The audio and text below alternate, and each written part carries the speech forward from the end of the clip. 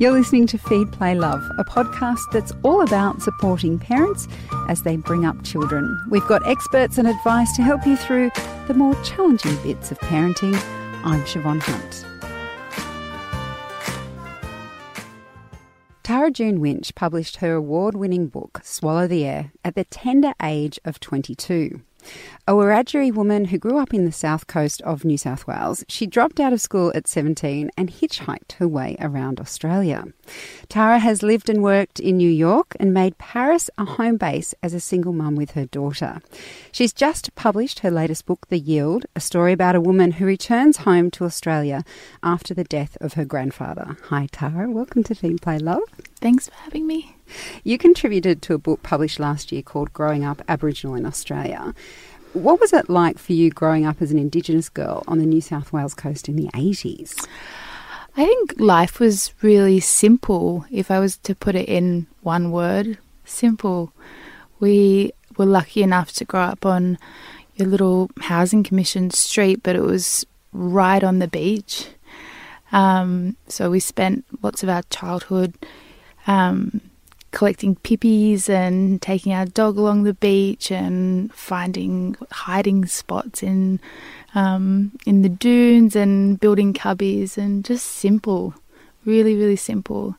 I'm the youngest of four, and my two older brothers were 4 years older than me. So I was the annoying kid that was trying to chase them around and I wanted to be involved with everything they were doing, tomboyish. And it was just fun, simple. We had bikes and then we just made our own way in the world and made our own entertainment, I guess, and adventure. Do you think that contributed to the fact that 17, which sounds like a very young age to me, do you think that independence contributed to that idea of travel and how you hitchhiked around Australia? Because it kind of sounds like you didn't stop travelling once you started. It seems like it, but we're really settled. We have a really normal family now and a complete routine, and we're completely not moving where we are now. But I guess I was having a hard time as a teenager, and school just didn't fit me at that age, and I was really struggling with who I was, I guess. I guess like any teenager goes through that stage. But for me, it kind of was, I knew it was breaking my heart, and I didn't feel like I really could find the answers where I grew up. And I just decided that I was going to leave, and weirdly my parents were okay with that. I don't know how I convinced them, because my daughter will never ever hitchhike. And off I went, pretty much. I spent a lot of time in WA. I worked at the vineyards in Margaret River, and then at a coffee shop on Rottnest Island, at a cafe up in the Pilbara. And I was basically travelling because I had that huge question, who am I? Who am I in the context of my family as the fairest kid? I'm really fair-skinned compared to my siblings. Who am I in my community, in my school? I couldn't work out. So who am I in the context of my country? And who are my siblings, and who's my father as well? And so I went to communities, I went to small towns, and I had that question. Yeah. Did you find the answer? I think it's a question we all have, and we investigate that our whole lives, and it changes in the context. But I guess I got an idea of who I was within Australia, and that was Swallow the Air. That became Swallow the Air. That became May's story, the character from my first novel. And you're based in Paris now, or in Actually, France? We left Paris because we couldn't afford it. as most parents that I knew, their child had the one bedroom in the apartment, and we had the double bed in the lounge room, had dinner at the coffee table, and would have to walk through the one bedroom that we had to get to the bathroom. We just realised when my daughter was about 7 or 8, that because I met my husband actually in Paris, and we realised that we've got to get out of here. So we're in the countryside. We're 4 hours drive from Paris, in the southwest, in the Loire Atlantic region. And that sounds beautiful. It sounds nice. It rolls off the tongue because it's French, Yes. But it's just a regular old small village, 20 minutes outside of a city called Nantes, which is actually a cool city, and it's where the author Jules Verne is from. Wow. Yeah. So I've heard First Nations people speak about the feeling of being on country, like it's a spiritual connection. Is that a difficult part of being a traveller? You kind of found more of an idea about who you were when you travelled around Australia. Now you're far from country. How is that for you? I think because I didn't grow up on country, I grew up in saltwater country, not on long grass country in Western New South Wales, on Nurrumbang, which is Wiradjuri country. So I think, and that's something that May deals with in Swallow the Air. She is trying to find her belonging off country and on country. And so when I was researching Swallow the Air, actually, I would go back to country. I'd meet relatives, distant relatives that I'd never met before, and question everything that happened and what it was like to grow up there. And I did a one-day course in the Wiradjuri language in a little community centre outside Wagga. And I had a little A4 yellow thin dictionary that had just come out the year before. This was in 2004. And it was written by Dr. Uncle Stan Grant Sr. and a linguist called Dr. John Rudder. And it was a revitalisation of the Wiradjuri language. And I used that to incorporate a couple of Wiradjuri words into Swallow the Air. So there's a word in Swallow the Air, for example, is bila, which means river. And I knew after Swallow the Air came out that what language did to me, being on country, was really incredible. It made me connect more with the land. It made me understand my culture and what happened to my father and my father's family a lot more. And it gave me this intense, sort of balm for the wound of questioning. And so I knew then that I wanted to do another book that would incorporate more language.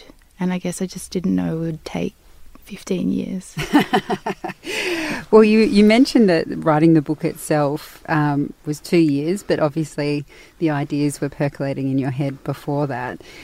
I'm kind of fascinated. You're such a wordsmith. It's a beautifully written book, and you're very expressive in the English language. You've kind of touched on what it meant to be using the Wiradjuri language while you were on country. What's it like as a author, like as a writer, to be able to delve back into that language and incorporate it into this story? It was hard to work out how I would do that, how I could structure basically a bilingual text. I knew I wasn't fluent enough to actually have one page in English and then another page in Wiradjuri. And so this idea of the dictionary, which I thought, oh God, no one's going to go for that, it's weird, came to me, and it took a fair few months, maybe about 9 months, going back and forth on how it would actually be structured. But the experience, I guess, in a way, that narrative thread that goes through the book, where the dictionary is and where language is, it was sort of the easiest thing to write because those voices are in my head. It's my grandfather's voice and it's my father's voice, and it's also that internal voice that you have inside you that kind of directs you in your life on how to live good. Yeah, whether you listen to it or not, it's there. And so in some ways it was the easiest thing to write, but it was also the hardest because of the emotional toil of how much it broke my heart, and how after a couple of word entries or little stories that Poppy Albert Gondawindi would tell, I was emotionally, drained and overwhelmed. And also trying to write it in a light way, trying to deal with these horrific instances, these horrific histories, and deal with it present it in a palatable way for the reader. It meant that I needed to know everything. I needed to know the ugliest of the ugliest, and I carried the burden of all that, of the horror, and I gave the reader just enough so they knew the story. But I feel like I carried so much of that pain.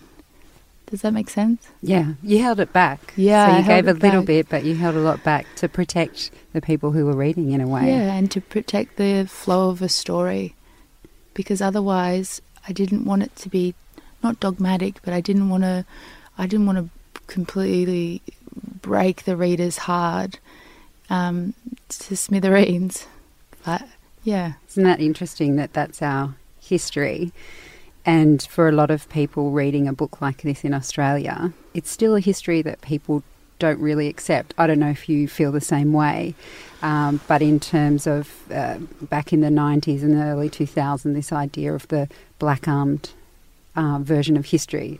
It's history, it's what happened, and yet still Australians find it very hard to accept the full extent of how bad it was. Right, because I'm talking about, the book is basically about 500 acres of land and what happened in 500 acres of land beside a river over the past 150 years. And then, of course, there's stories from thousands and thousands of years ago as well incorporated. But I focus back on those 500 acres, and that's why there's another narrative thread that is written from the point of view of Reverend Greenleaf, who opened the missionary on those 500 acres. And he's writing a letter in 1915 reflecting on the work he's done and the reason for his mission and the reason for him denying the local people, the mission residents, their mother tongue. And so what I did is I sort of turned the antagonist on its head and made him think almost that when you're reading you can think he's good, because maybe that's a question that goes through the book. Was he good? Was he bad? Was he an idealist? What was his intent? And he's questioning all those things within himself. What I wanted to do is present to the reader the antagonist and make him as light and God-filled and good as possible. And so I could show a reader who is skeptical, who says it was for their own good, it was for their own benefit, so they can see even if he was good, it still turned out bad. This is still a bad story. There's no denying, the time for saying, oh, we didn't know, or it was for their own good. That time's over, 2019, NAIDOC Week, the International Year of Indigenous Languages with the UN. The time's over, yeah. Do you feel, because you're quite far away, I'm sure you feel that now coming back to Australia, just the tyranny of distance between Europe and here. Have you noticed over the time you've been away, Australians changing in relation to that history, in relation to that understanding? It's difficult because when we say Australians, it's so many different types of people. And so you can see this renaissance in people that go to literary festivals, for example, or that buy books. But there's so much work to do. We've got so far to go. And one of the things with this book, yes, it's out, it's in print, someone can hold it in their hands. But I could have kept writing. When I look at it, I kind of feel a bit disappointed. Really? Yeah, because I think, well, why didn't I talk about deaths in custody? Why didn't I address the issue of youth suicide? And then I have to reckon with myself and say, I'm trying to write a novel, a story that people can enjoy purely as a novel, but I'm also trying to draw attention to the importance of language and importance of language revitalisation and having languages incorporated into school curriculums from an early age. There's a school program called Ella, actually, and preschool children, 3-4-year-olds, can have a choice to learn Italian or Mandarin. There's no reason why we can't incorporate local Indigenous languages into those programs. And imagine 20 years from now, all the country, all Australians, have grown up with words, with language, with an understanding of that these are attached to the country that they live on, that they've grown up on. We could change how Australians perceive themselves. It's so essential. So, and there's another element to language revitalisation on community, is that it's such a great tool for rehabilitation, for drug rehabilitation and for alcohol, obviously, rehabilitation, and also as a balm for depression, to get people to connect back to country. And part of that work is connecting with language. So hopefully I can do the work outside of the novel to make people pay attention to the importance of language, and maybe there'll be some effect where I did somehow write about youth suicide, and I did somehow write about the over rate of incarceration of our First Nations people. Yeah, there's a flow-on effect from understanding the importance of language, is what you're saying. Yeah, let's hope so. Yeah, absolutely. It's a beautiful book, but before I wrap up, we are talking to parents, and I'm curious to know your daughter. Essentially, would you say she's been raised in Europe? I don't know your entire history. We've been in France since she was 5, and she'd just turned 6 right after we arrived. And so you can say 6. And now she's 13. So half in New York, Australia, Nigeria and travelling, and half in France. And the interesting thing about bringing it back to language is I watched her mother tongue change, actually. French is now her dominant language. That's the language she would prefer to read her novels in, watch her films, dream, think. Her thought, that language inside her is French now. That was super fascinating, because language can change. It changes the personality and the outlook on the world too. It was super, yeah, that was fascinating. It's a different understanding and a different way of, I think, until you know a language, you can't know a culture, which is kind of interesting for me as a non-Indigenous person to know that really, how am I ever going to know the Indigenous culture, many cultures, without knowing the language? Completely. That's all I'm trying to say. The whole idea of everywhere where we've travelled, before I've gone to another country, one of the first things I'll do is pick up a few words in the local language. Be able to say bonjour, or in Hindi say aap kaise hai, theek hai, buddha cha. You do that for 2 reasons. You do it because it's practical. It's easier to travel that way. And you also do it because out of respect.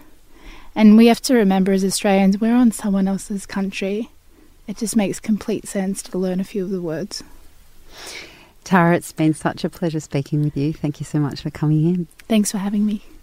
That's Tara June Winch. Her latest book is called The Yield. It's a beautiful book. We'll put links to where you can get a copy in the notes of this episode.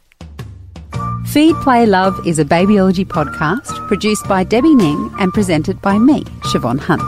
We'd love to hear from you, so if you'd like to get in touch, email us at feedplaylove@theparentbrand.com.au. See you next time.